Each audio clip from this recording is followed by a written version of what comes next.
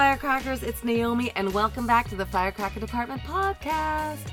You know, I am an actor, writer, director, producer, but then I started this podcast, and I love it. I love sharing other people's stories and voices with you, and I love the feedback that we get. I love the people that are coming into our community, because we are building something pretty cool in the Firecracker Department. We've started a comedy department, an art department, a script department in Los Angeles and Toronto coming up.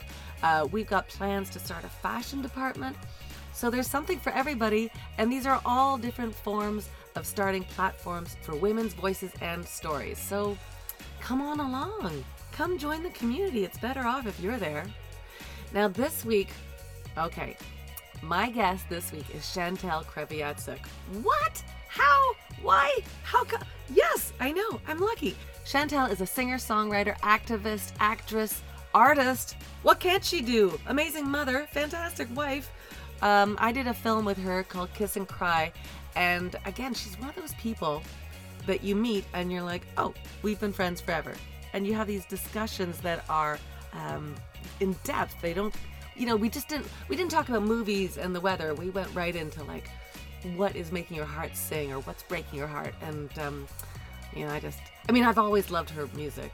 Haven't you? Oh my God, her music hits my heart in a way that I feel like it's like an old friend. It's like an old friend that whenever I hear one of her songs, I'm like, oh, hello again. And yeah, it just, she's a very, very special artist. She has a new album out called Christmas is a Way of Life, my dear. And she and her husband of 20 years, I might add. What? If I had a hat on right now, I would take my hat off to you, because that is incredible. Her husband, Rain Maida from Our Lady Peace, she and he were the subjects of a documentary that they created, and it was directed by one of our firecrackers, Annie Bradley. That's pretty cool. It's called I'm Gonna Break Your Heart, and it is beautiful.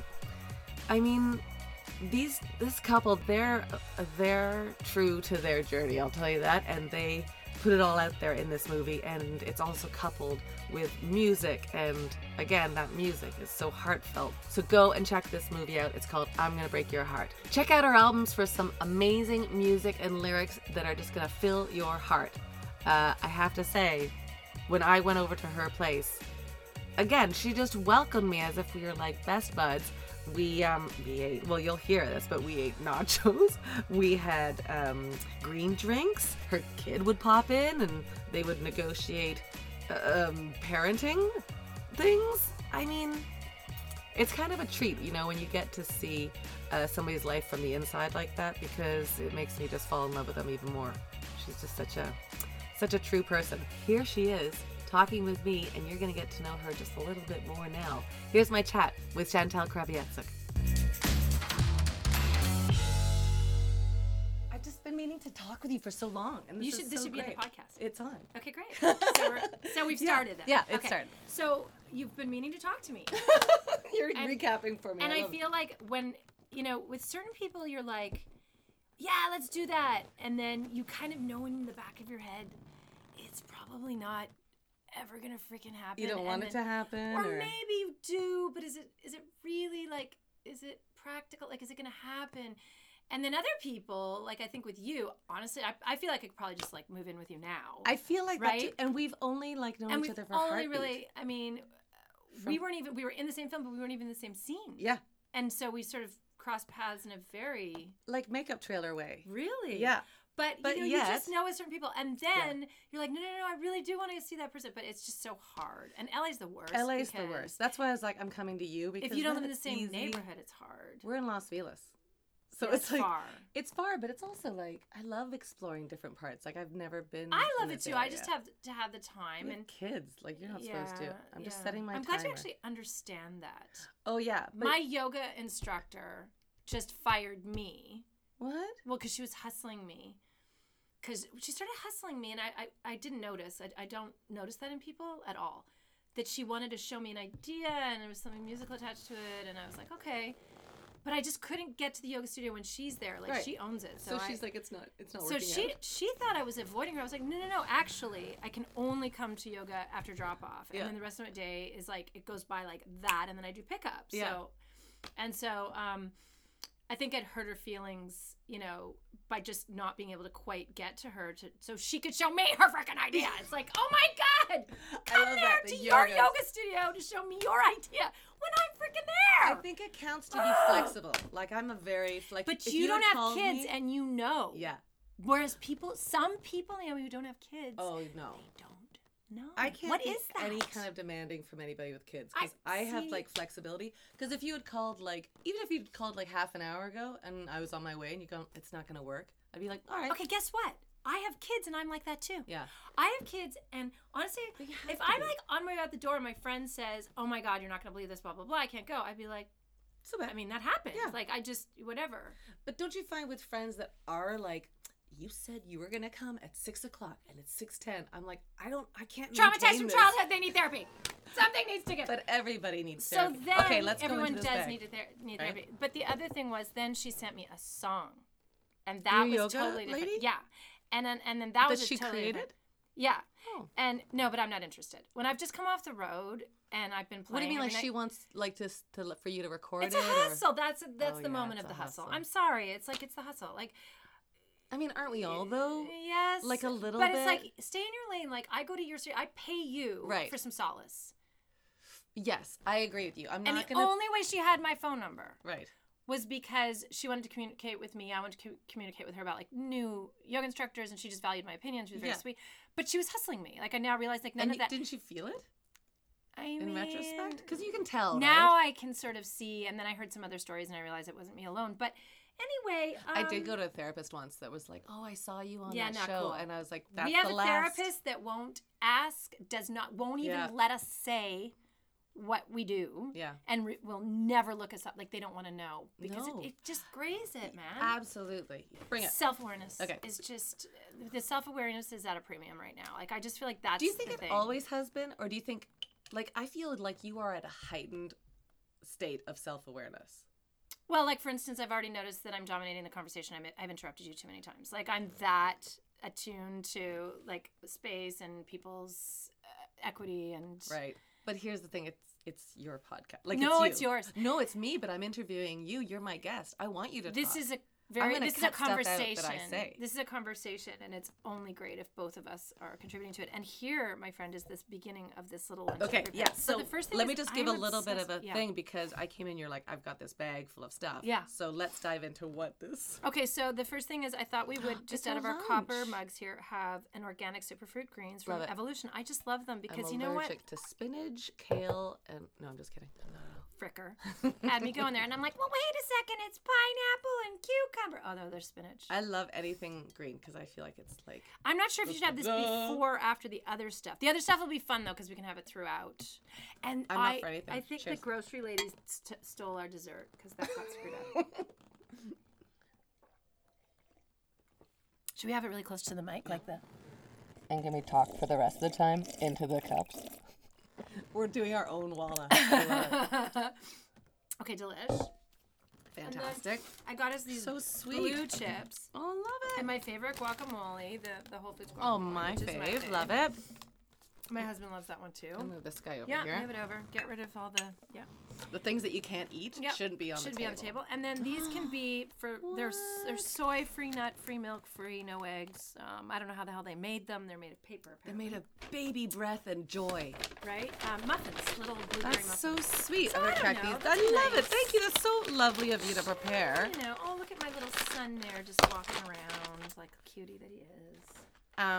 Want to dive into one of these with me? Oh, Wanna share one? wow! You went right in. Well, Oh, yeah. sure. I mean, I'm not. Yeah, I'm yeah. not Oh, a and I also fool. bought us those ones from Whole Foods, the peanut butter chocolate. They're like a rip off of the peanut butter cups. Oh yeah. The dark chocolate ones, and they are missing in action. So that's I the know. lady. But gotta you know go what? back. I had this idea. We'll dump my bag on the floor and go Okay. through it because it's insane Do right it. now, and maybe they're in there.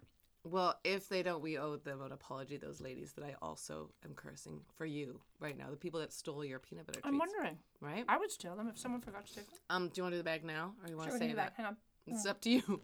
It feels like we're in the motion. It feels like you are, like when you say, "Do you want to go into my purse?" Some people would never do that. Oh, It's so insane right now that But, we like, have to. It sort of, to me, it epitomizes your approach to life. Like, you want to just go in? What do you Mess. What do you want to know about me? I mean, mess is normal. It is, but we're not all comfortable. Like, I grew up with a British woman, Oh, which is you my poor mother. thing. So there was mess everywhere, internal, external, but not spoken about. I think the more it's not spoken about, the more messy your life is. Right. Like, that into itself is a type of mess. Where'd you get that from? Who, like, your dad was like a businessman, right? A pool, didn't he? Well, there was mess in my house. Pool company. Yeah. There was mess. We had mess. And But did you talk about it? Do you have family meetings? I feel like, they have these great words they use in therapy to describe family styles and family dynamic styles. And there's avoidant, there's chaotic, there's a combined. There's Mine only the is- two styles? There's avoidant, and then there's chaotic, and then there's a combo of avoidant, chaotic. My dysfunctional background is very both mixed. Right. So the chaos was in the parts that were a mess, but then the healing was avoided, I feel. Do you know what I'm saying? Right. Like we didn't go in quite properly. I mean, probably a few times we did. We had such an absolutely like total shit show crisis, like the epic most winner of all epic crises about 7 years ago. Yeah. And that for me was just In your like, family. Or in my in your- family. in Not your me and Ray extended. and my kids. No, we're perfect. No, just that's the family I evidence. come from. Oh no, that's clear. You know what I'm saying? Yeah. So my children help me in with their groceries. You know you're sweating right now. Right, you know? right. Yeah. Perspiring. I need some deodorant. No, but anyway, my instinct at that time when we had this like absolutely like this is the for sure like jackpot of all crises, was, oh, okay, now we have a family meeting, like with a mediator, like with someone who truly knows how to come at these things. And, right? Oh, yeah. And it was like, it didn't even dawn on me that anyone would say no. I got the person in the right city where we were all, like, it was just so incredibly natural to me. And They're like, no. there was absolutely not even a thought in anyone else's mind that would be like, an obvious thing to do. Like you have a pursuit for that awareness. I do. And it is like hardcore. Like I feel like every time I've ever, even when we saw each other once, and I feel like we didn't go into like, where were you bored? It went into like, what's going on in your life? How's your heart? How's your soul? Like it went deep. Well, I feel Where's like that from? I feel like all the other stuff is just sort of the fluff, and the real shit is what really connects us as human beings. And we have such a power like to heal each other and make each other feel reassured and safe and warm and comfortable and all that good stuff. And I do truly love making other people feel like who they are for real is not only embraced, but it's awesome. And I love making people feel that I love them. And I love people knowing that I love them for who they are, like just from the get-go. I do. What a great actually approach to relationships. That's so lovely. I actually really love people. Like a lot of times I'm like, I freaking hate everybody and I just want to be with my dog on an island. There's that, you know? But at my essence, I think I get it from my dad. I just absolutely love people. And whatever that looks like sometimes it's just that like I'm on stage and people are laughing or crying or feeling transformed from the event or whatever.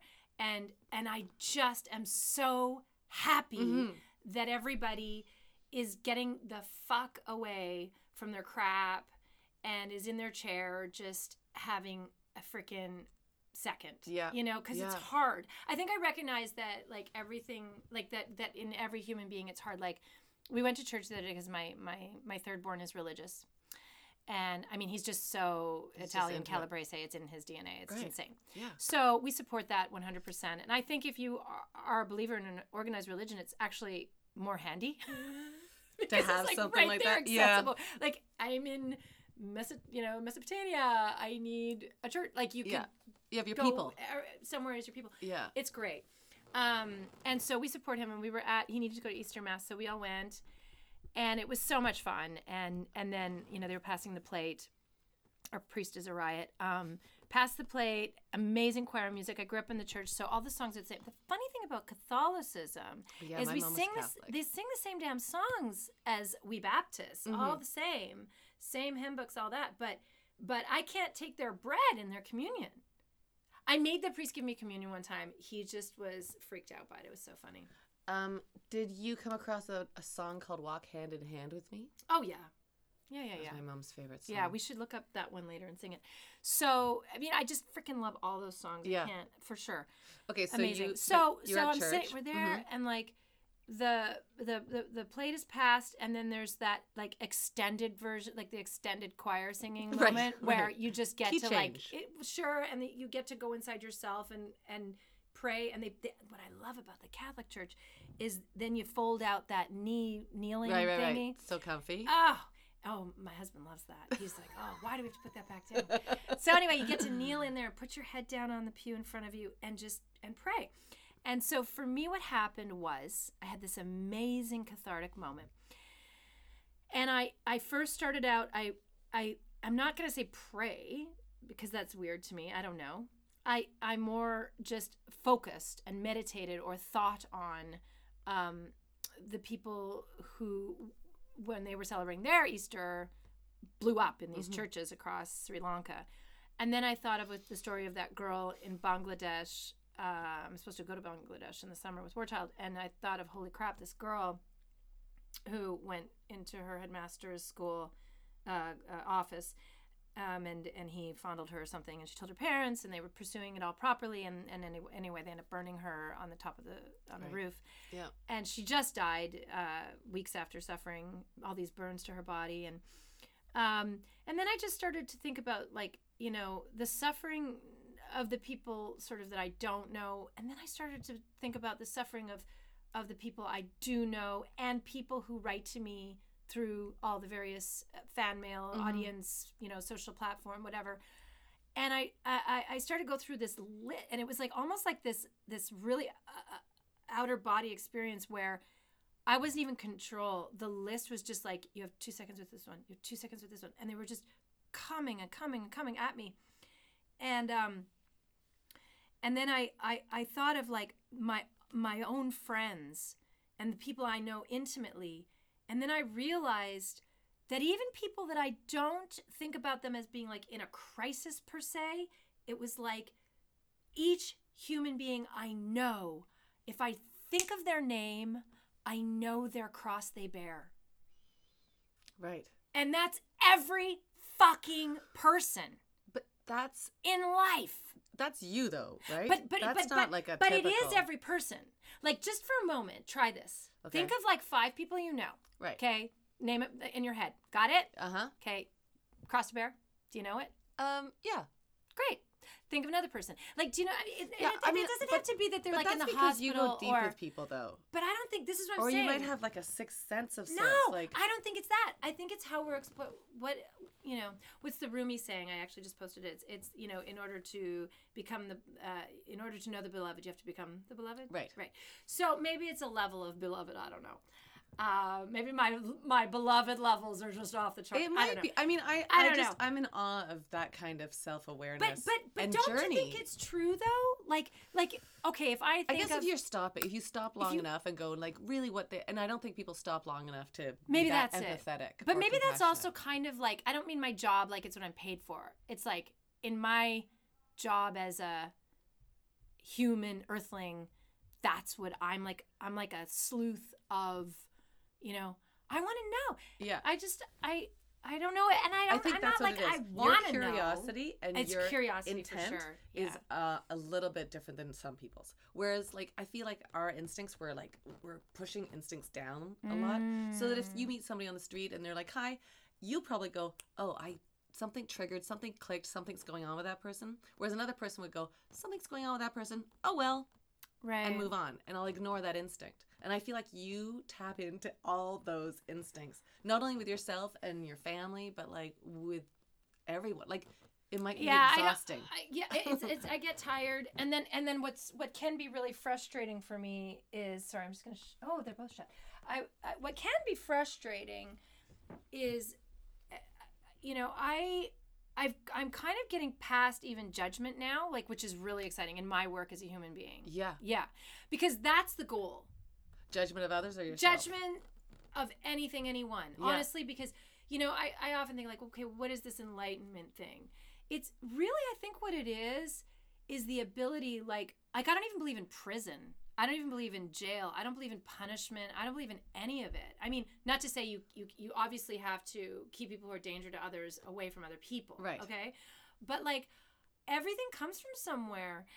Everything comes from, like, a deficiency of love, of the human basic needs that we have as a child, an environment that is suitable for a child or an infant. And it spawns from there, right? Yeah. And so I don't know. I just see people as being. Was there something that triggered this? Sorry, I interrupted you. You see people as being. Finish that. Just see them as all. We come here to this world, unbeknownst to us. Like, we're just kind of like, poof. Here you are in this weird ball spinning in the universe, and good luck with that. And, yeah. And it's not easy. And capacity is subject specific. I mean, it's not we all don't get the same amount of capacity on all sorts of levels. And God, you could have so much conversation about, like, prison systems and, I guess my question is, like, what triggered this? Because were you born like this? Did you always have this instinct to dive deep into your friendships, or did something? I think I did. I think I had really cool relationships with my cousins. One who sadly passed away at 36 and was, like, my bestie. Right. Yeah, like, you had some tragedy early too. Yeah, like, I think Brenda that must shake it Brenda up. died now almost 20 years ago. I was just so close to her when I was little, and I think she maybe connected with me on a really neat level. I was too little to be friends with her in a weird way, because she was 9 years older than me. Right. But she was like, cousins are awesome because they can be a sibling without some of the crap. Yeah. Right? Yeah. So we had a lot of solace and sanctuary in each other. And I don't know, I think I felt some early on, I think I got some insight into, angst. And as a child, you got in? Yeah. Early on. Where my cousin said I was advising them when they were like 17, 18, 20, and I was 6. And you were advising them? Yeah, my parents were so young. You had, like, the little Lucy I knew what to say, and I knew how to comfort them when I was really little. Yeah. That's like another life or something that you've got. Like, that's an instinct that not everybody has.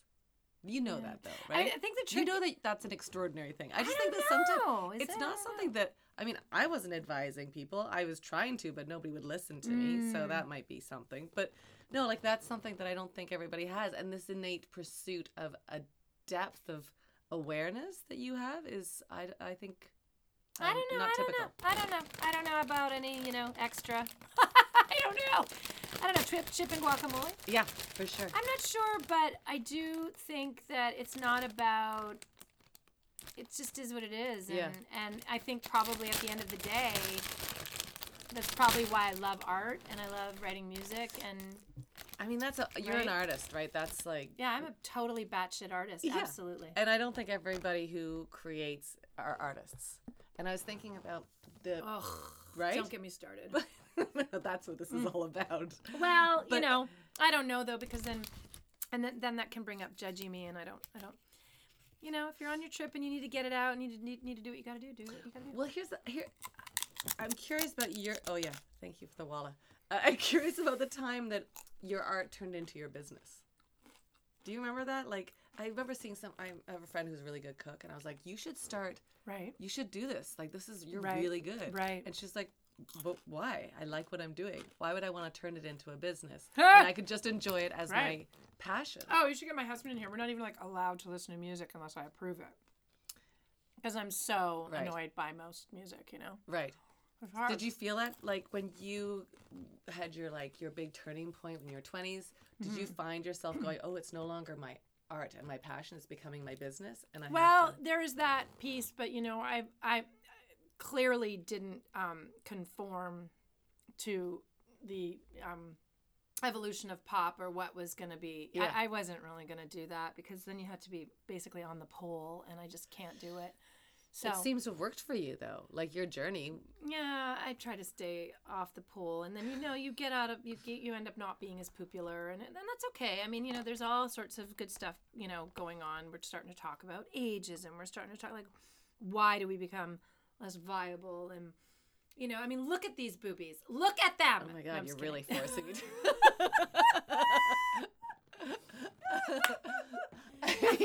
I'm kidding. I did not show any of my boobies. She 100% but did. No, And you know what?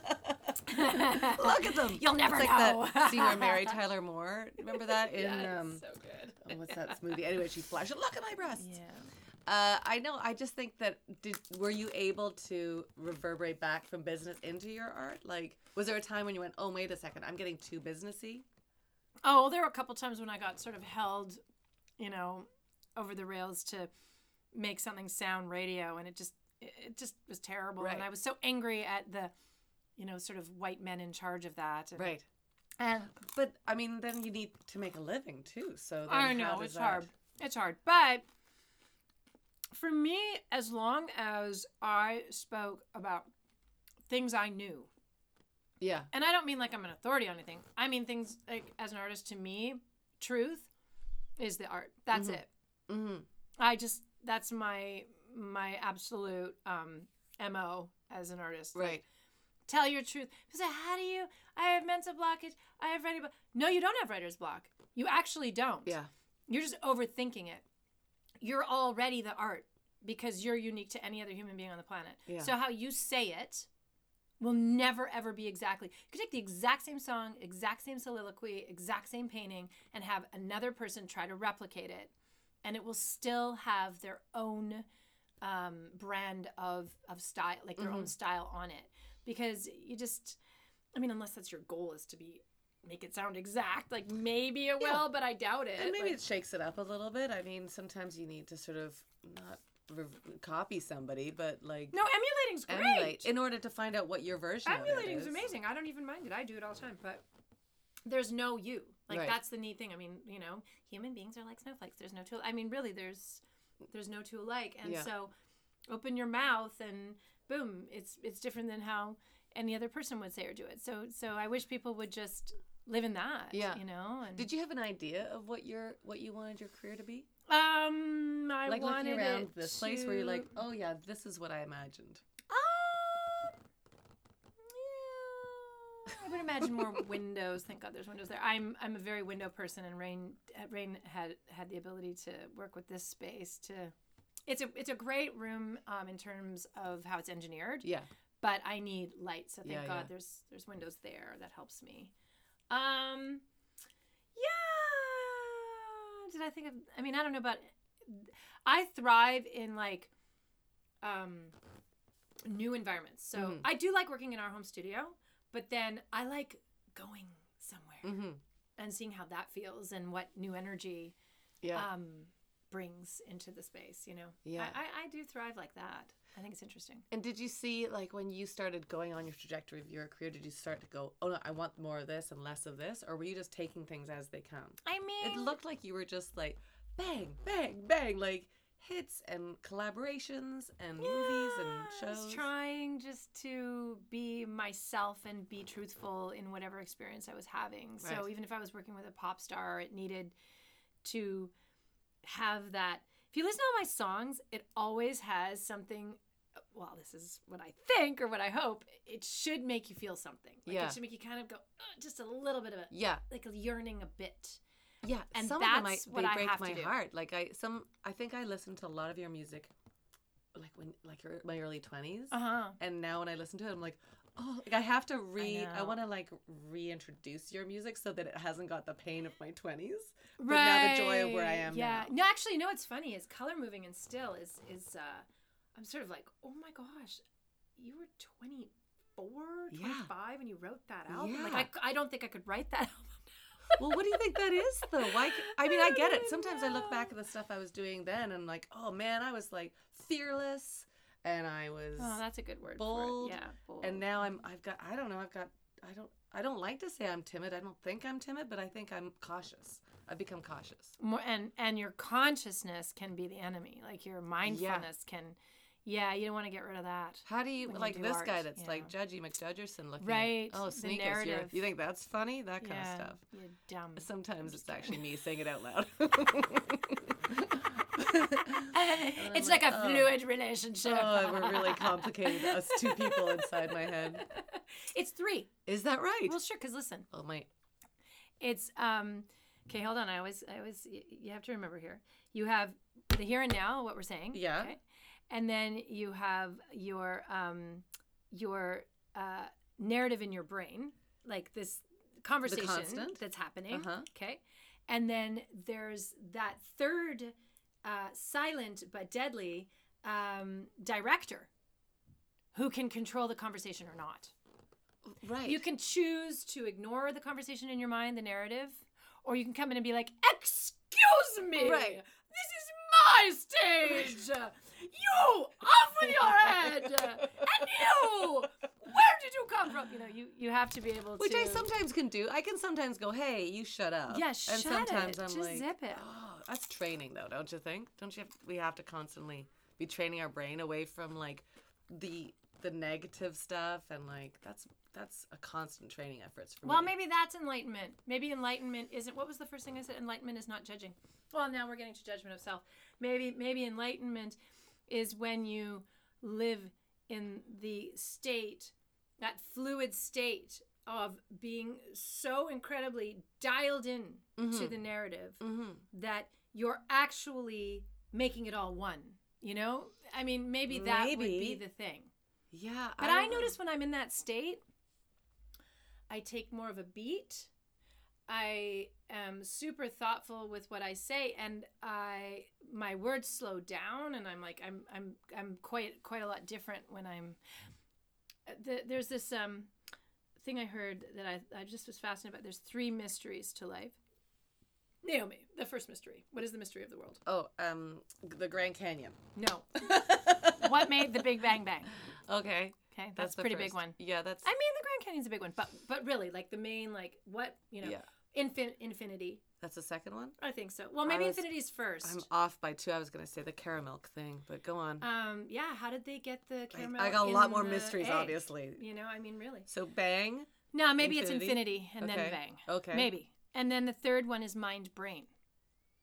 So does the brain pathology feed the mindset, or does the mindset feed the brain, the good pathology, which then in turn, it's kind of chicken and egg stuff, I guess. But it's sort of like certain people are just, they're more depressive, right? And their brain pathology probably, if you were to look at it probably is just like, oh, that is very depressed brain pathology. Like it's just sadder brain pathology. Right. Okay, what would you say your 3 mysteries are? Oh, to my life? Yeah. What happened to my boobies? Is one of them. They were so fabulous. I'm going to tell you there's 3 kids out there that tell you what's happened to you. Not to say your boobies aren't fantastic. Okay. And you what haven't happened to my vagina? No, I mean, kidding. that's again, I don't know your life. I don't know. No, I'm kidding. What happened to my kitchen? Oh, that's something that might be a mystery. We need to work on that. I need a new kitchen. Oh, God. But anyway. So what do you think? What do you think you're like 3, or like what are the things that you are constantly seeking balance in? Well, the people I love, and not wanting to have any regrets about the distribution of that love. Right. You know? You're talking about your boys. Well, my boys are number 1. My Yeah. husband and my boys are number 1, and so, but I love, my other people, my family, my immediate family. Like, my parents are getting older, and it kills me, and I see them, and they change. Older people change, and they really blossom in a different way, and that relationship has so much potential, right? And you kind of want to get right in there, and hey, maybe I will move back home. Are they still in Winnipeg? Bye, Rain. I'm going back to the Oh pig. boy. No. But yeah, they're in Canada, and then they're also in Palm Desert in the winter a little bit, so All I right, get to so see they're them quite a close. bit. So but like the that balance, balance of is your hard, you know. love Balance of distribution. love distribution It's hard. is tough Because yeah. you're a communal person. Yeah. Right? We Well, want we all are, people. right? We all need our people. Some people more than less. Like I think I do. Like as soon as I land somewhere, I'm like, who are my people? I don't think those people that you're saying they don't need their people, they don't know it. We come from Yeah, we come needing from people. community. Yeah. And people who have lost it, I mean, that's horrible. But I think naturally. No, I think some people more than other. Like some people are fine being by themselves for longer. I'm okay Sure. by myself. I like it. And I then- don't mind being alone. No, and then I need Yep. to change it up. Yeah. I mean, there's also just like, you know, the Eastern European part of me that's incredibly Yeah. guilty. That part, there's the guilt stuff, you Is know. this one of your balancers? Is that what you mean? Yeah, like like the just guilt feeling of- like, Yeah. making sure that everyone is, their cup is full and, you know, feeling valued and appreciated. Yeah. And all that stuff is important. That seems like you're running on like a really high level of putting things out. You're looking after people that come into saying, "What's your cross to bear?" You're looking after your family, friends, making sure their cup is full. Like, do you have a level of? Yeah, but I need a good manicure. You know what I'm saying? Let's be honest. At the end of the day, it's all about my toes and fingernails. At the end of the day, I just need a manicure. But do you have a burnout? Do you have? No, like I think I'm really balanced with also recognizing that this is also my life experience and that, you know, I only get one chance here and Yeah.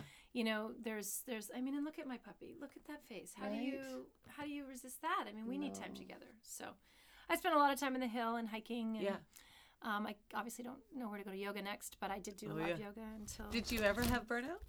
Like when you first got into the machine of this?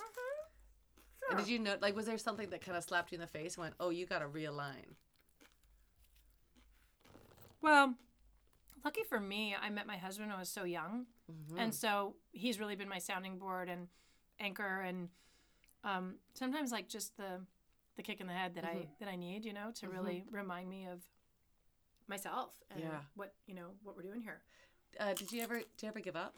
Did you ever give up your career? Not your husband. I thought you were saying I'm married. Yeah. Every day, sweetie. No, I want to talk about your marriage, but because there's so many. Anyway, we'll get into that. But was there ever a time that you went, "This business is too hard"?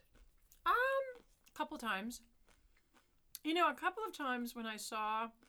Because you know people's perspective, like. It changes. Well, no, perspective of you, of like, oh, she's got it going on. She has no problems in the world. And I always think there's such, right? Yeah, But I think there's something about like speaking about those things so that people go, look, we're all in this together. Yeah, I mean, I think what people need to understand is that you don't like hit the bing. Yeah. And then you stay there. Right. Like just reverberating forever. Yeah, right. It's not like that. And I think also people don't understand that, you know, some of the things that have been the most celebrated of mine have been my least moneymakers. Right. You know, like I didn't write Feels Like Home and I didn't write Leaving on a Jet Plane. Right. But those were like hugely successful songs that I recorded.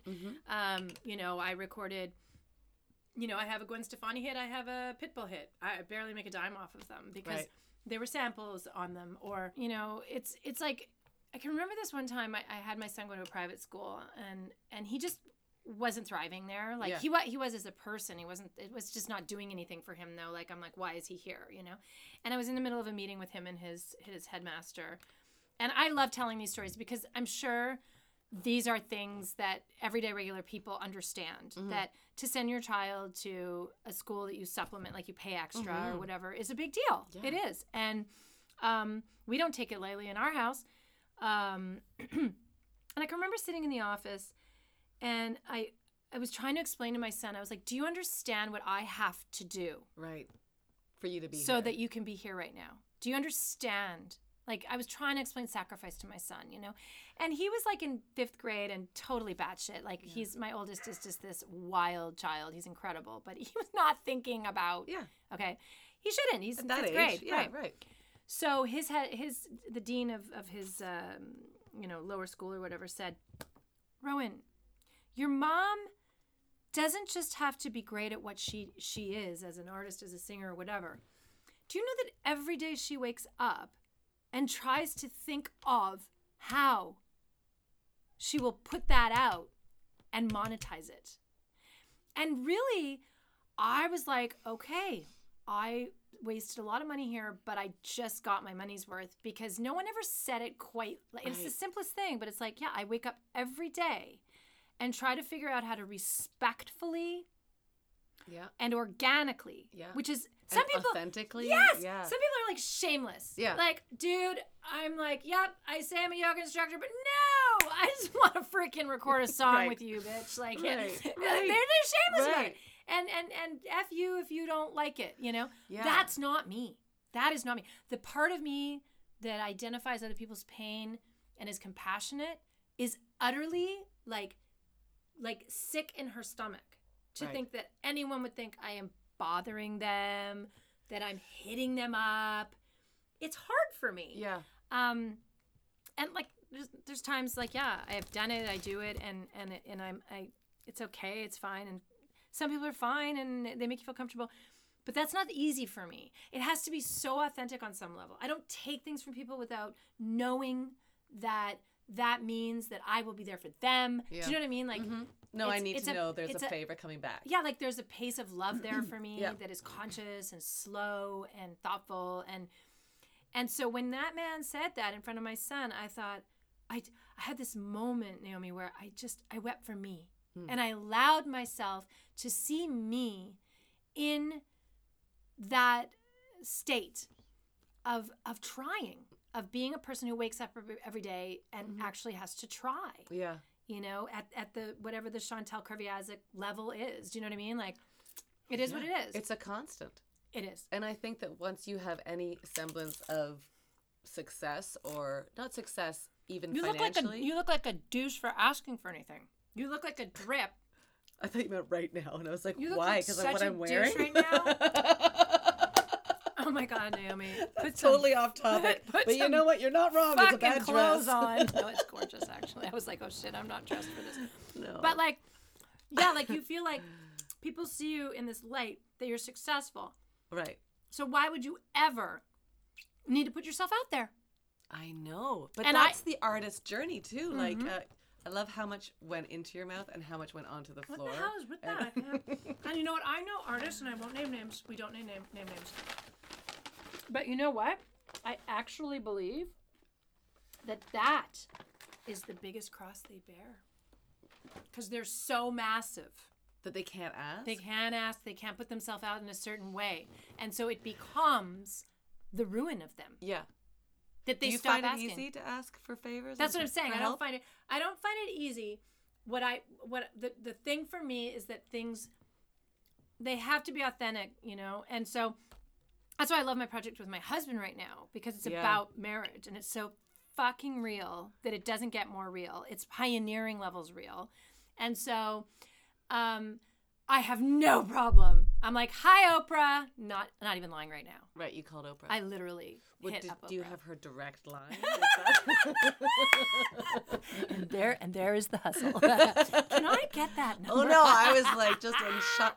I mean, but that's also the pursuit of what you want, right? Like in the early days when you first started as a singer-songwriter, like the drive of like, I want this so badly. See, I didn't really have that. You didn't? My drive. You had luck in your back pocket. Yeah, then. I did. I think so. Well, my drive was to be great. But that's what I mean. Like, it was not. My drive was to be great at the experience of writing a song and singing it. My drive was not for public adoration. It wasn't to share it. I was not a big sharer. Oh, you just wanted to. I wanted to be the really best you could good at my thing, and I really drew a lot of peace and healing in the process of making music, even if that meant performing it. Yeah. But I was out of touch with mass or public embrace. So then how did that drive change once you, by accident, I have so many stories about how uncomfortable I was that there was a public or en masse piece to this whole thing. Yeah. Like when people would walk up to me in Toronto and ask for an autograph or something on the street, I would freak out and I would call the record company. I'd say, you stop paying people to come up to me. You stop it. Wow. I went a little crazy. We moved because I went a little crazy. Yeah. If I walked in a room and people knew me, I wanted to crawl in the dirt. If I walked in a room and nobody knew me, I wanted to crawl in the dirt because I felt like a failure. Fucking confusing time. It was, and I was so young. And so one day my husband came home and I said, while you were away, I sold our house. Oh yeah, you told me this. I did. I sold our house. And he was like, you, what? Right. And I was like, for this much. And he was like, okay. And then he's like, where are we going? So we just got a sort of smaller version of where we were living in another area of town that had easy access to the airport. And we decided we would come home for family and friends and for any work that would ever come, but that we needed to be alone, isolated, and be in our love and in our life where this was less of a thing. Yeah. It was too young. Like, I'd go for dinner with him, try to be normal. I was so in love with Rain, and I just wanted to hang and do romantic things. And, like, he'd go to the bathroom, and, like, girls would rush to the table, and they'd be like, because I seemed like the more amiable one, you know? Right. And they'd be like, do you think he'll talk to us when he comes back? And I'd be like, I don't fucking know. We're having a night together. And it just got where it was becoming, like, I wasn't in touch with the narrative in my brain, but definitely the conversation was a little too leaning on this aspect of the experience. Yeah. And so I really wanted to run away from it, and I did. How did you alter that? Then you just hibernate for a while and cocoon and get back to yourself? Incubate, be a person. Like, I love my LA life because if you don't like me, it's because you don't like me. And you tell me off because you want to tell me off. Like if you're a mom at the school and you like whatever. Like, it's like, super, who's telling you off? Everybody. Like, randomly? Oh my God. No, I'm just kidding. No, like, you know what I'm saying? Like, if whereas in Canada, if people know me, I can trigger them to hate me. If people know me, I can trigger them to be kinder. It's weird. Right. There's an extra thing. And I'm not like Celine Dion, but I'm still someone who has been on the TV, and it's just weird. It just is. Like, I've calculated the fact that, like, my friends in Canada see me way more than I do. Right. They've seen me over the 20 plus years that I've not lived there constantly. Yeah. And have a relationship with me that is skewed to that more than I do. Yeah. I mean, So now what drives you?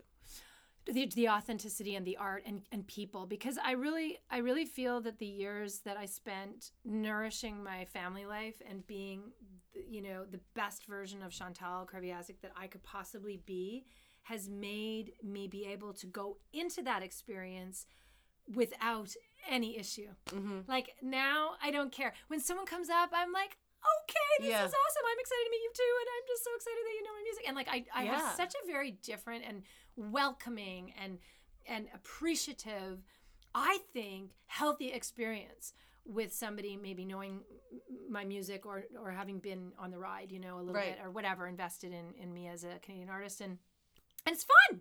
Yeah. As opposed, because it's been in doses as opposed to largely, you know, okay, now I'm dropping the kid. Like, imagine poor Rain and I, it would be like they were the gym teacher's a fan of OLP, and the English teacher's a fan of Sean, and can you sing at the fundraiser? And no, I don't know. Yeah. You know, but everybody wants. But it would be that's what happens. Yeah. That is what happens. Yeah. And I do that stuff anyway. I do it here, I do it there, but it's just a little bit more on, you know, I hate to say it, on my healthy terms, and it makes a better person. I don't think that's bad to say, though. Well, that's boundary setting, though. Listen to me. Boundaries. I am full I'll tell you what. Boundaries should be two things that we have to teach our kids, I think, within the EQ thing that most people are not, you know, we need to get right into the EQ thing and be preemptive in how we raise our kids so we're not just paying for their therapy later. Boundary setting is number one. And number two is is teaching our children coping mechanisms that won't hurt them. Right. So like addictions and things like that. Yeah. Letting them get in front of life. Yeah. Coming at it with some tools, some coping mechanisms. Did you have coping mechanisms? No. As a kid? No. None. The only one I had was completely natural, and that was just playing the piano and singing. So I'd just go write songs. Right. So I don't know if I'd be here if I didn't have that. Did you ever be like, oh, I need a crutch? Like, I remember being like you really mean a London bump? Like a maybe. I mean, I've never done cocaine, but I remember a time going, oh, I wish I was into drugs. I wish I had like. I always say I wish I was a heroin addict because I'd be in a ball in my bed right now, just totally dosing. Like I just want like a month of it. Yeah. No, but you know what? I shouldn't joke because I have friends who have decided that is be their world. the thing, Yeah. and have lost their children or over it. And But you guys have maintained like a healthy. Yeah, we are. It's pretty incredible. I the other day my teeth whitened. And I had to go have coffee for 3 days. That's just hell. And by the third day, my husband had a straw ready for me. And he was like, drink the coffee. So coffee, I do like to have a glass of white wine. Yeah. And is it still music your go-to for when you're like I wish I had more time. Places? Yeah, I wish I had more time to wallow in some self-pity, and then I'd probably find myself at the piano more as a form of healing than I do. But you know what? I live in such an incredibly... I'm so lucky because I get to perform, and I see my performances as a very meditative experience. Yeah. And so, I mean, I'm sure if you looked at my brain pathology, there might be some things wrong, but I think that the part where that there would be healthy brain pathology from lots of practice, meditational practice, and I think it's from yoga and from the performances. Yeah, and you don't do performances halfway. Like I've never seen, even like if it's like one of those great breakfast television clips, and you're still like connecting, and something's costing you to perform every song. Yeah, I definitely don't feel. Yeah, I just don't feel like you have to do anything. Like I feel like when you sit down, like I can say, "Oh, I don't want to perform tonight." And then the moment I sit down and I touch the keys, I'm in it. And I don't know if you have that experience as well as a performer, but for me, it fuels me. And it's like, nope, this is it. And then after that, out of the gate, like horse thing, there's no more thought of like, I don't want to be here. Right. Yeah. I get that maybe on the first laugh on something because it's in the world of comedy. But sure. Yeah. So is there anything that you, because I remember listening to an interview and you were talking about how much you invest and how much you lean into your work and things like that. So is there anything that you don't feel like you can perform live anymore? Yeah, I mean, I wrote a song about a guy I was dating when I met my husband. And yeah, but that's because it's weird. Yeah, that's a bit weird. But no, I mean, I'm totally open. What I find really fun is when somebody shouts out a weird deep track and in a show, and I'm like, oh, that one, oh my gosh, and then I just kind of like throw it out there in the middle of the show. Are they all in there? Oh gosh, sure, on some level. I mean, I don't have all my monologues in there, but I don't know monologues, man. That's intense. That's ridiculous. That's I'm not going to carry around Tatiana from Midsummer Night's Dream. Seriously, God. What about surprising yourself? Like, have you discovered anything in your art that you're like, oh, I didn't know I could do that? 20 years later. Yeah, well, there was a moment there where I was doing the Mariah Carey screaming thing, and it was really funny, but then it went away, so I don't do it anymore. Did you just discover it and be like, oh, I just wanted to see if I could do that, and then come back It was down? there, yeah. I took it into shows for a while. And, gosh, well, I play the guitar now, and I sort of still kind of terrible at it, but I'm fine enough to get up and be terrible at it. Doesn't scare you? Nah. It doesn't feel like much scares you. Nothing scares me. I really I sometimes talk to people about what like fears, and the deeper we dig, you go like, well, actually that does scare me, but I can't see anything that. Well, like, I got over like my so worst bold. fears. I used to be frightened to fly. When I turned around 20 years old, I developed a fear of flying, and it lasted until I was maybe more like when I started flying a lot. Yeah. So around 22, 23. And it was horrific. We used to have the phones on the planes, and I was spending $1,000 per flight. Just talking on the phone. And I'd call my mom, my mother-in-law, my husband, those poor 3 people, and they would walk me through the severe turbulence. Wow. And then one day, it's a long story, but it involved my husband. I was at a gate, and they announced, while I was holding my baby, my brand new baby, they announced that there was going to be severe turbulence on the flight. And I had a gig to get to. And in Calgary, and I called my husband. I was like, "There's gonna be turbulence. They even announced it at the gate. Have you ever heard of that?" I actually haven't, but I had I've never heard of that. Actually, recently I heard them say that. Wow. Recently at a gate, they were like, "There's going to be a lot of turbulence." But anyway, so my husband said, "Well, how far? Like how long is that?" And I said, "It's a couple hours." And he said, "Well, just get on and put your little cape on and feed the baby and." You know, put him to sleep, and by the time you're done one cycle of feed, burp, swaddle, sleep, you'll have landed. Yeah. And it was just very, sensible, Yeah. nice advice. So I did. I got on that plane, and there was turbulence, and I fed Rowan. And I remember at one point, the moment when it was like I would have been normally jumping into the seat next to me on the stranger's lap, or calling someone to say I needed alcohol, like kind of thing. I looked down at my son, and he was like in a milk coma. Right. And I was like, look at this kid. This is all complete crap. He has no idea. So I realized that I just need to put myself in a milk coma, but like in a choice way. Right. So I made this little decision with myself, and that was that I would never, ever give an extra heartbeat to turbulence again. And I never, ever have. And that was 15 years ago. Right. And that was really the biggest thing I ever overcame, because it was so intense. Like I was like a deer in headlights. Yeah. Like not a deer in headlights, like I was so scared that it was like labor. Like Yeah. I couldn't hear what you were saying because I was so frightened. And it's completely gone now. And I just counsel other people who have fear of flying now. Do you feel like your job is to counsel people? Like not just in fear of flying, but in life? Yeah, I mean, Like it feels like that's fine. I'm into that theory totally. The trick is that I can't stand people who counsel others and then can't provide the same advice to themselves. So I'm totally fine with that title as long as I keep chipping away at how to listen to my own bullshit. Yeah, I mean, proof's in the pudding, right? That's it. But I mean, so far I'm not in the ball in my bed on heroin. Right, yeah. So I'm Touch wood. Yeah. I think so you're far, gonna be okay. I feel like if by this time we have skills that are gonna not let us get into the ball in the corner. I feel like could there be anything that rocks your world so drastically? I mean, never say never, but I mean, if I lost my husband or my child, I don't know what I would do. Right. I really don't. Because we're not just like kind of family either. Like we're not like the kind of. I mean, I know a lot of people, and I'm not judging them. Just their experiences. They're like not that into it. You know what I mean? Their family. No, you guys are family. Like we're super into it. Yeah. And really loving this experience, being a family. Yeah. And it's just incredible, and we're incredibly happy together. So if I ever didn't have that, and I know it's not mine to control or keep. Like I know that that's just the way the ball bounces, that shit happens, and I meet those people all the time. Yeah. So who am I to think that I'm immune to this?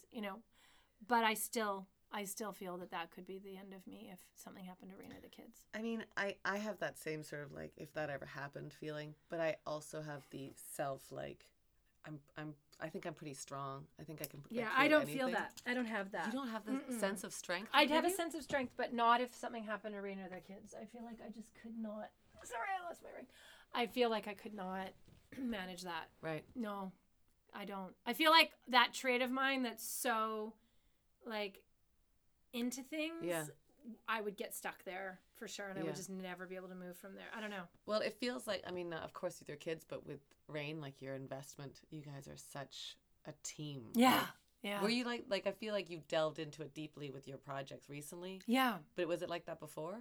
In its way. Like we would always spend a lot of time together. Yeah. We sometimes will joke that like, this is ridiculous. Like how much time we spend together. But when you're artists, you travel, and then when you're home, you're home. So it's like the kids will be like, there's no other parents who both pick up and drop off. There's no other parents who both go to basketball practice. Because you want to spend time with each other. We just naturally do. Yeah. And yeah, it's nice. Yeah. Was there anything that surprised you on this journey with Rain? Like, did anything along the way that you went, oh, I knew we were going to delve into this? I'm surprised at how much of a calling this project is. Yeah. I'm surprised at how it's so much bigger than me or him, and it always was going to be. It's incredible to me that it was prepared for us, and then we're simply the vessel. And it's just kind of coming away. It's not like even it doesn't funny. Even... Yeah, it's like incredible. Was there anything in the edits of your documentary that you were like, we can't keep that in? The first edit, I told him I didn't speak for 24 hours, and then he was like, "Are you gonna say what you're thinking?" I was like, "Well, you could put that out, but I won't be here." Right. I was like, "That but is why was it full just... kamikaze mode? Yeah. Moment for me." It was revealing to well, what happened was we had a team, and we enrolled people, and people have different agendas, and I don't mean that in a judgmental way. I mean that we all do have an agenda. Sure. And some people's vision was the more outrageous or the darker or the more toxic or the more, and like Rain and I were going through a kind of really difficult time. Like, we've been together 23 years. A difficult time for us could last a month or a year. Yeah. Like, really, But at the time, it was a bad time. And so, and the funny thing is, in a marriage, a bad time can also be equated to a time of growth, or a dormant time, or whatever you want to call it. So I think it always is, whether or not you stay together at the end or not. Or not. Growing time. Absolutely. Yeah. So the edit that first came back, and of course it was a first try, so it's okay, but it was leaning not to being hopeful. And I think that hope is everything in life. Like, if there's no hope, then why, right? So the hope had to come back in. And the funny thing about the screen is that, it can be just a very slight timing thing, and all of a sudden there's light. It could just be the smallest nuances and pivots that create a more hopeful edit. I mean, nothing really different ended up in or out of the film, but the slightest thing, just the timing of certain things, made it such that now it is an incredible. It's an expose for sure. It's authentic. It's difficult, but it's funny as fuck. Yeah, it is. Moving, and I think it's really connecting because it's everyone's story. It's not just our story. And did you bash heads about the edit? Like, there's anything that you had to compromise? Be like, all right, couple things here and there. Like, there was this one scene, two scenes. Like, there were a couple of scenes that are just no longer in the film. Right. That. But I've never really been that, like, I only come to the table with battles if I really need to. Right. I have this lens that says, you know what, if you put it over there about a football field away, it's an orange. Right. Right. But up close, it's an orange with a bump here and a bump there. Yeah. But it's a freaking orange. Yeah. And I sort of look at art that way, in the sense that, like, when you paint, you offer up lines and colors and shapes to aid the eye. Mm-hmm. The eye is already, it's osmosis. That's why you can look at those funny things online, those viral, like, words that aren't really words. Yeah. But you know what they're saying. You know, yeah. Right? Because we are like these creatures of osmosis. Yeah. And I feel like the film is that too. And so for me, it's like I only need to duke it out about something that's really going to actually change it from being like maybe an orange to like a mandarin, or a navel orange. Yes. Like, I'll never look at a mandarin the same way. You know what I mean, though? Yeah. Like, if it's not really, it's like, why fight for that? Right. And you have 10 people all saying a different thing, so passionate. Plus their partners. Oh, so, well, yeah.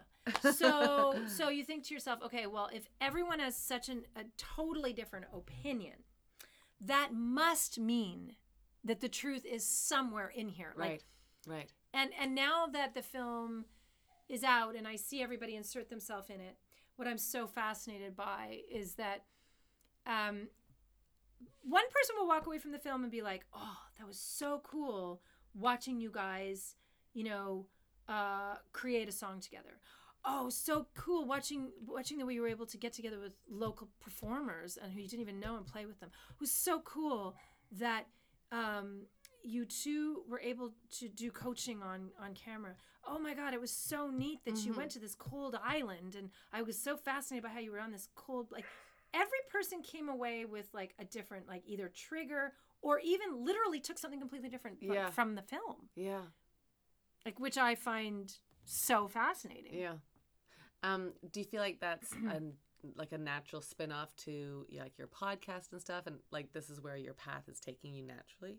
Yeah, I mean, I think what's neat about the podcast is that we sit back and we let that couple simply tell their story, the way they speak and interact, and they come away feeling like they've done therapy, and we learn from them. Like, always. Oh my God, it's couples should all get together. I agree. And just talk about, but just watching how they like communicate, how they interact, what matters to them to being a great couple. Or how about just the fact that like someone in a couple might say, well, for us to be a great couple, we feel that. And I'll be like, wow, you guys talk about how to be a great couple? Right. Whoa! Yeah. You know, just little things like that have come out of the podcast that have been Because it's so sort of beautiful. like not supposed to be talked about, like relationship.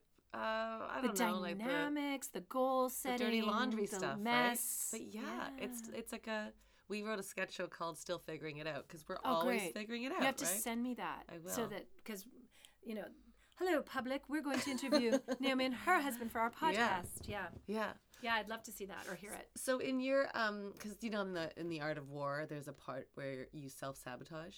Do you ever self-sabotage? Well, I have this dream. I have a dream. Okay. And my dream is that we eradicate war mentality from the planet, from each dynamic. Right. I mean, that's So- not Art of War in the actual sense of war. It's in like the journey. Like I feel like, you know, when you're pursuing your goals and you get real close to your goals, and then for some reason you self-sabotage, you don't get to that actual goal. Do you ever do that? I self-sabotage all the time. And what's that like for you? Hard not to beat yourself up. Yeah. I'm actually getting better at it now, though. I'm not doing it as much anymore. Yeah. But well, it's a what little did it late, used to look but- like? It used to look like I couldn't just like leave something alone Right. and see the power in leaving it. Right. But I've noticed as my legend continues and people come to me, Yeah. I see what makes me feel comfortable as a leader, what makes me feel comfortable as a mentor, or makes me feel comfortable as somebody that might be able, like, that is empowered Yeah. when other people interact with me. So, for example, my yoga instructor, she completely sabotaged our relationship. Yeah. She did that. Yeah. It's over. And I'm sorry, but like that relationship isn't going to work for me. And I know that moving Yeah. forward, you see? If she came to you and went, I was out of line. Could No, you the repair? relationship's over for It's me done. because I have too many children. Yeah. Right.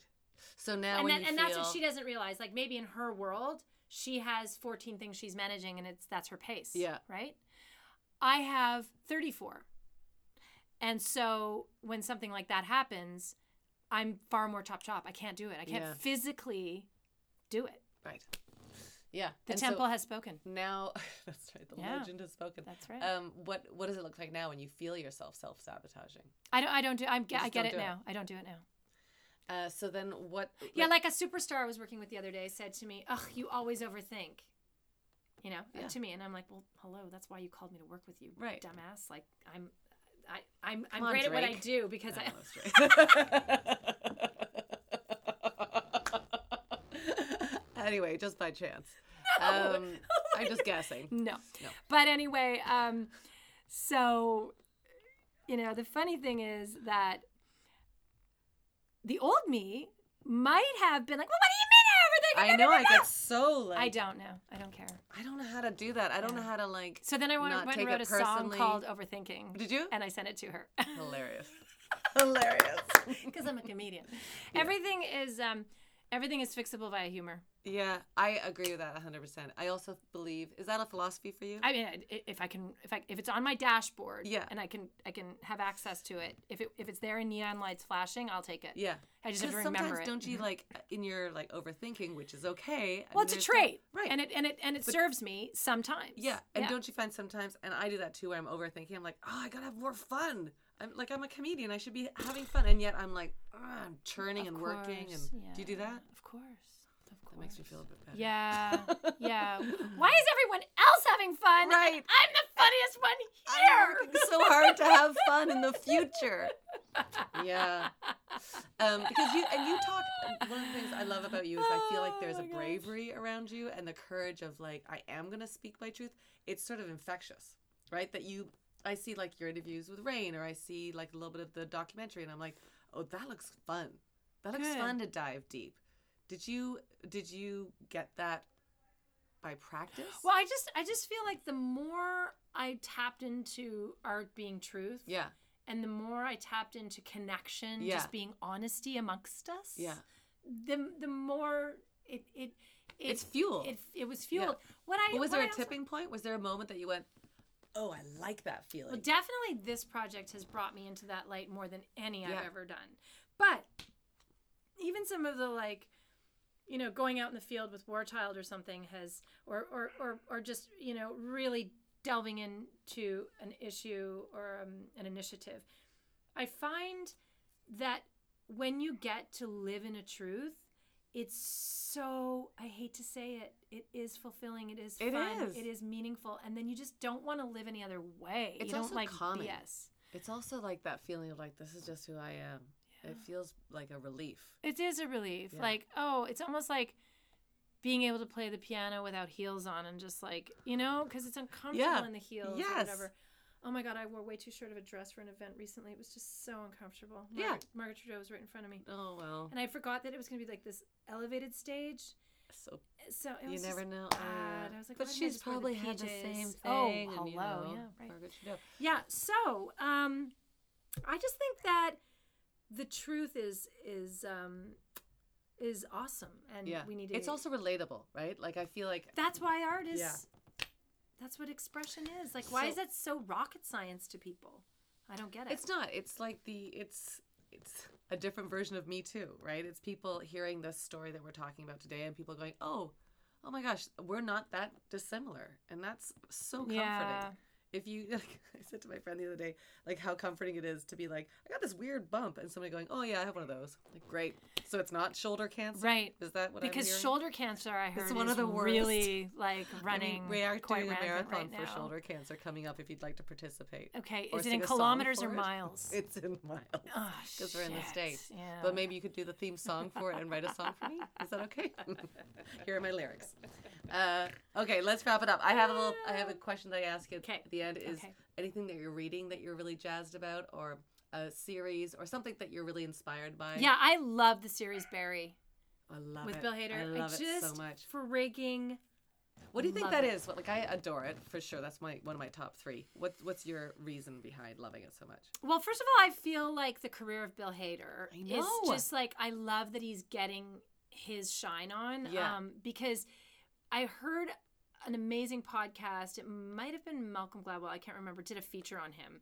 And his career is phenomenal. Yeah. He's brilliant, but he's never, ever been the shining one, really, in a way. Like, he's never been the, like, you know, I don't know. It's weird. It's like... No, you're right. He's been like the support. Kind of the supporter. And he's so, so strong as a writer and comedian that I'm just... And performer. And so I just love that. What's the music? What music have you heard that, like, of a new musician? Well, you know what? I'm sort of, like, already getting tired of how much Billie Eilish has played in my house. But I love her because she is starting to rid us of the Kardashian vibe in young girls. And I think it's really important for us to finally get off the pole. And she is, I think, single-handedly transforming a generation of young girls. And I'm just so happy about it. It's got this, like, we were just in Japan. And in Japan, the girls... They sort of do this hip rebelling thing by just wearing the biggest possible clothes they can. Yeah. And I just love it. It's so beautiful. Like it's just so whatever they want to be. Yeah. I mean, they're suppressed in another way. And she had pigtails and a tutu. Yes. And the pigtails. Oh my God, you did that and you kind of look Japanese for just a second. And then it was shaved at the back. And I love it. She had shaved a smiley face into the back. I love it. And then she had a baby.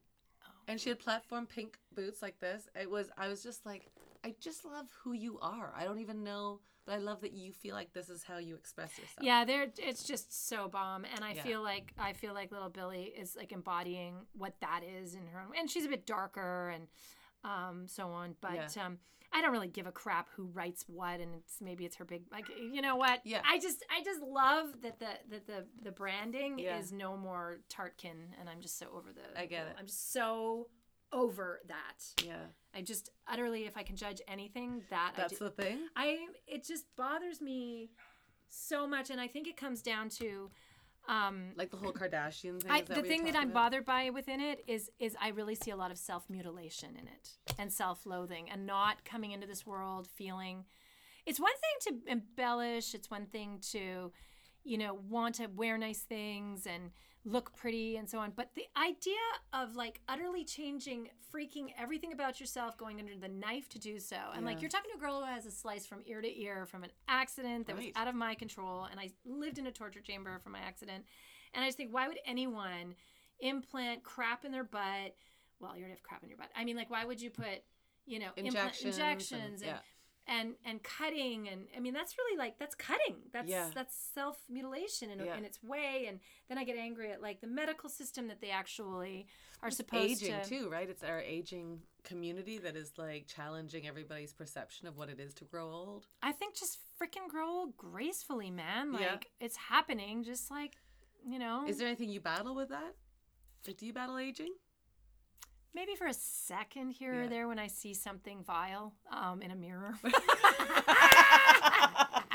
But then I just kind of fling my hair the other way. I sometimes, because I think we're also working, right? Like we're creating and we're living. And then suddenly at the end of the day, I'll catch like a glimpse of the mirror. I'll be like, oh no. I think we should just at some point treat life like Shiva and just put black cloth on because I everywhere. feel really good. I feel great. That's the thing. And then I look in the mirror, I'm like, oh, you shouldn't feel as good as you do. Yeah, who are you to feel good? Yeah, you are wrong with you your are feelings. Disgusting. Do you have any advice to your younger self? Before like Sony, before everything? I wouldn't, because I was doing it right. And I would like to now do what I was doing then. Right, so advice to your present self is to try and get back in the head of that crazy What do you girl. think that is, though? How can you adjust that brain? Because I agree with you. I wish I could be more bold. Yeah, I think when you're younger, you have less fear because you don't know what you don't know. Yeah. And now you know. And so it's a little bit like you're kind of screwed now, right? With that whole, you can't unknow shit. Yeah. And then you can know almost too much. And then you have to go back into your regular relationships, be it with your partner, be it with your friends, and you're not relatable.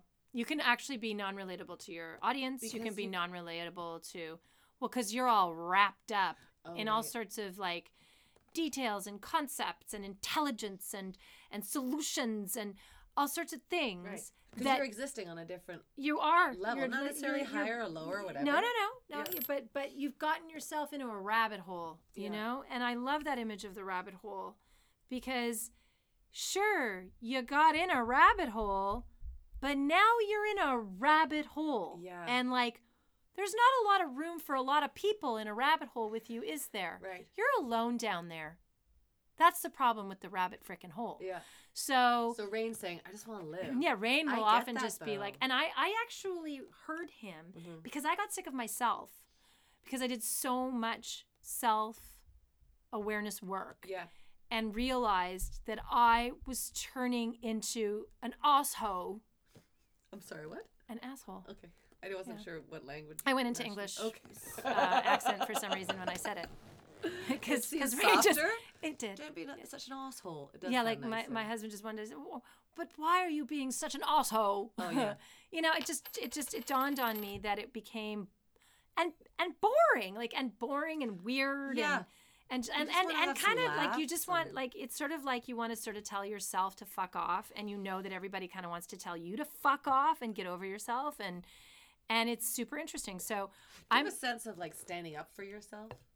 I do. I have some sort of. I do. I have a justice police thing, and it applies to me sometimes, for sure. Yeah. Yeah. But like when somebody's mistreated me, I'm like, don't you dare! Like I feel them. Like it's such a slap in my face. I think the more work you do on yourself, the more self-assured and healed you feel, the less of a victim you are, and the more that you're able to be like, that's unhealthy, and I'm not taking it. Like when I cut off the yoga instructor the other day, I have no problem. Right. None at all. I'm completely at peace with it.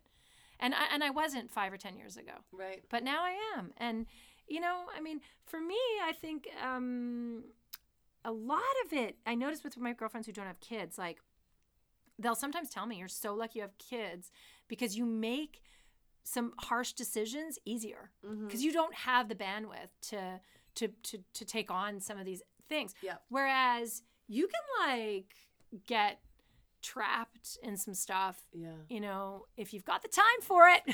Yeah. You know, you're right. You're right.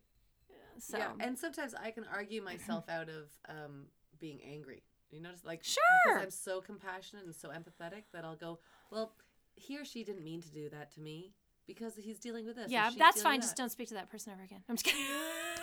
But I'm like, people are human. They're allowed to make mistakes. I forgive. I think forgiveness fast. is beautiful. I think a good thing to do though is to pay attention to what your body is telling you. We're far more connected to our body than we realize. Our body's our temple, and if our body is tense and tight, and we feel sick to our tummy, or we cannot breathe well, or it's overcoming us on any level, our heart rate goes up, or, you know, that's a signal. Yeah. And we have to take it and realize, okay, Check. this is the moment of the, you know, oxygen mask coming down, and I have to take care of myself. Yeah. And then see how I feel after that. Yeah. You're writing books. My husband and I are writing a book. But are you going to write a book? I will. I mean, I just feel like there's too many things. Yeah. And I don't really want to What's sit the and try to thing- figure out the what- one thing. Because you're... What's the thing that's out of balance for you? I do wish that I had more time for me. Yeah. I don't have a ton of time for me. Yeah. But I do What does that look like? Well, I would like to paint more. Yeah. I'd like to become much, much better at painting, and I really enjoy painting. But I just don't have time for it right now. Do you have... Is there anything here that you I'll paint? show you something after. Yeah. Nothing in here. Yeah, so if you were painting once a week, you'd be like, oh, things are back in balance. Yeah, it's just the trouble with painting is it's really addicting because you make breakthroughs constantly, and so Yeah. you need to paint like every day kind of thing. It's a really strange thing, especially for somebody who's an artist or a perfectionist. It's like you already have that sort of ethic about, you know, getting into something.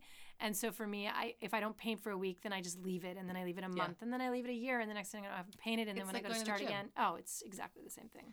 But I mean, I really relate because I've done several Bob Ross workshops, so I get what you're talking about. Wow, you're Yeah. so hip. Yeah, You're I'm much more pretty- sophisticated than me.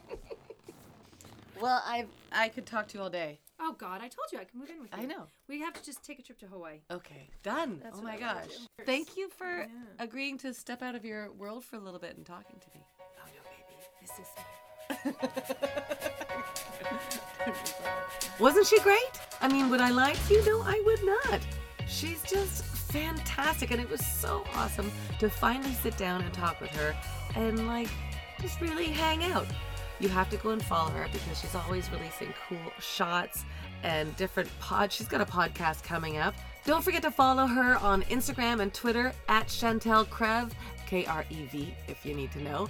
And I would love to know what stuck with you from my chat with Chantel Kreviatsuk. What resonated for you? What got you jazzed? What inspired you? Even a few words.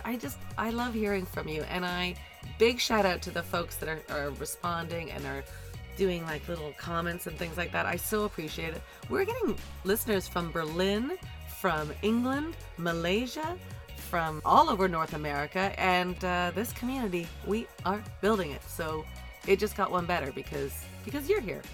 One more thing, catch up on some after shows on our YouTube channel until the next episode, because those are super fun, and you get to meet some of my core team members, and they're so delightful.